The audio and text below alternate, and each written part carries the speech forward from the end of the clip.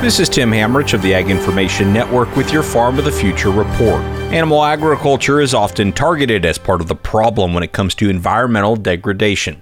But some innovative companies are showing how animals are actually a solution. Do Good Foods co-founder and CEO Justin Kamine said he was shocked when he learned how much of our food gets lost or wasted. 40% of all the food that gets grown gets thrown away. If food waste was a country, it'd be the third largest greenhouse gas emitter. And when we started to talk to some supermarkets and some other companies, we started to recognize the significance of this problem and said, well, how do we create a real large-scale sustainable infrastructure solution that could really preserve the value of those nutrients and really recreate the way our current food system operates?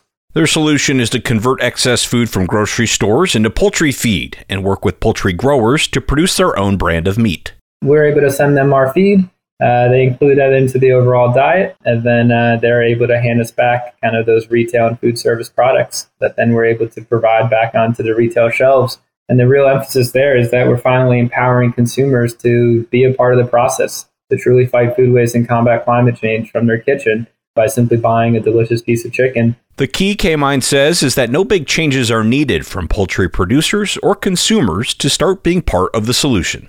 This is Tim Hamrich with the Farm of the Future report, brought to you by the Ag Information Network.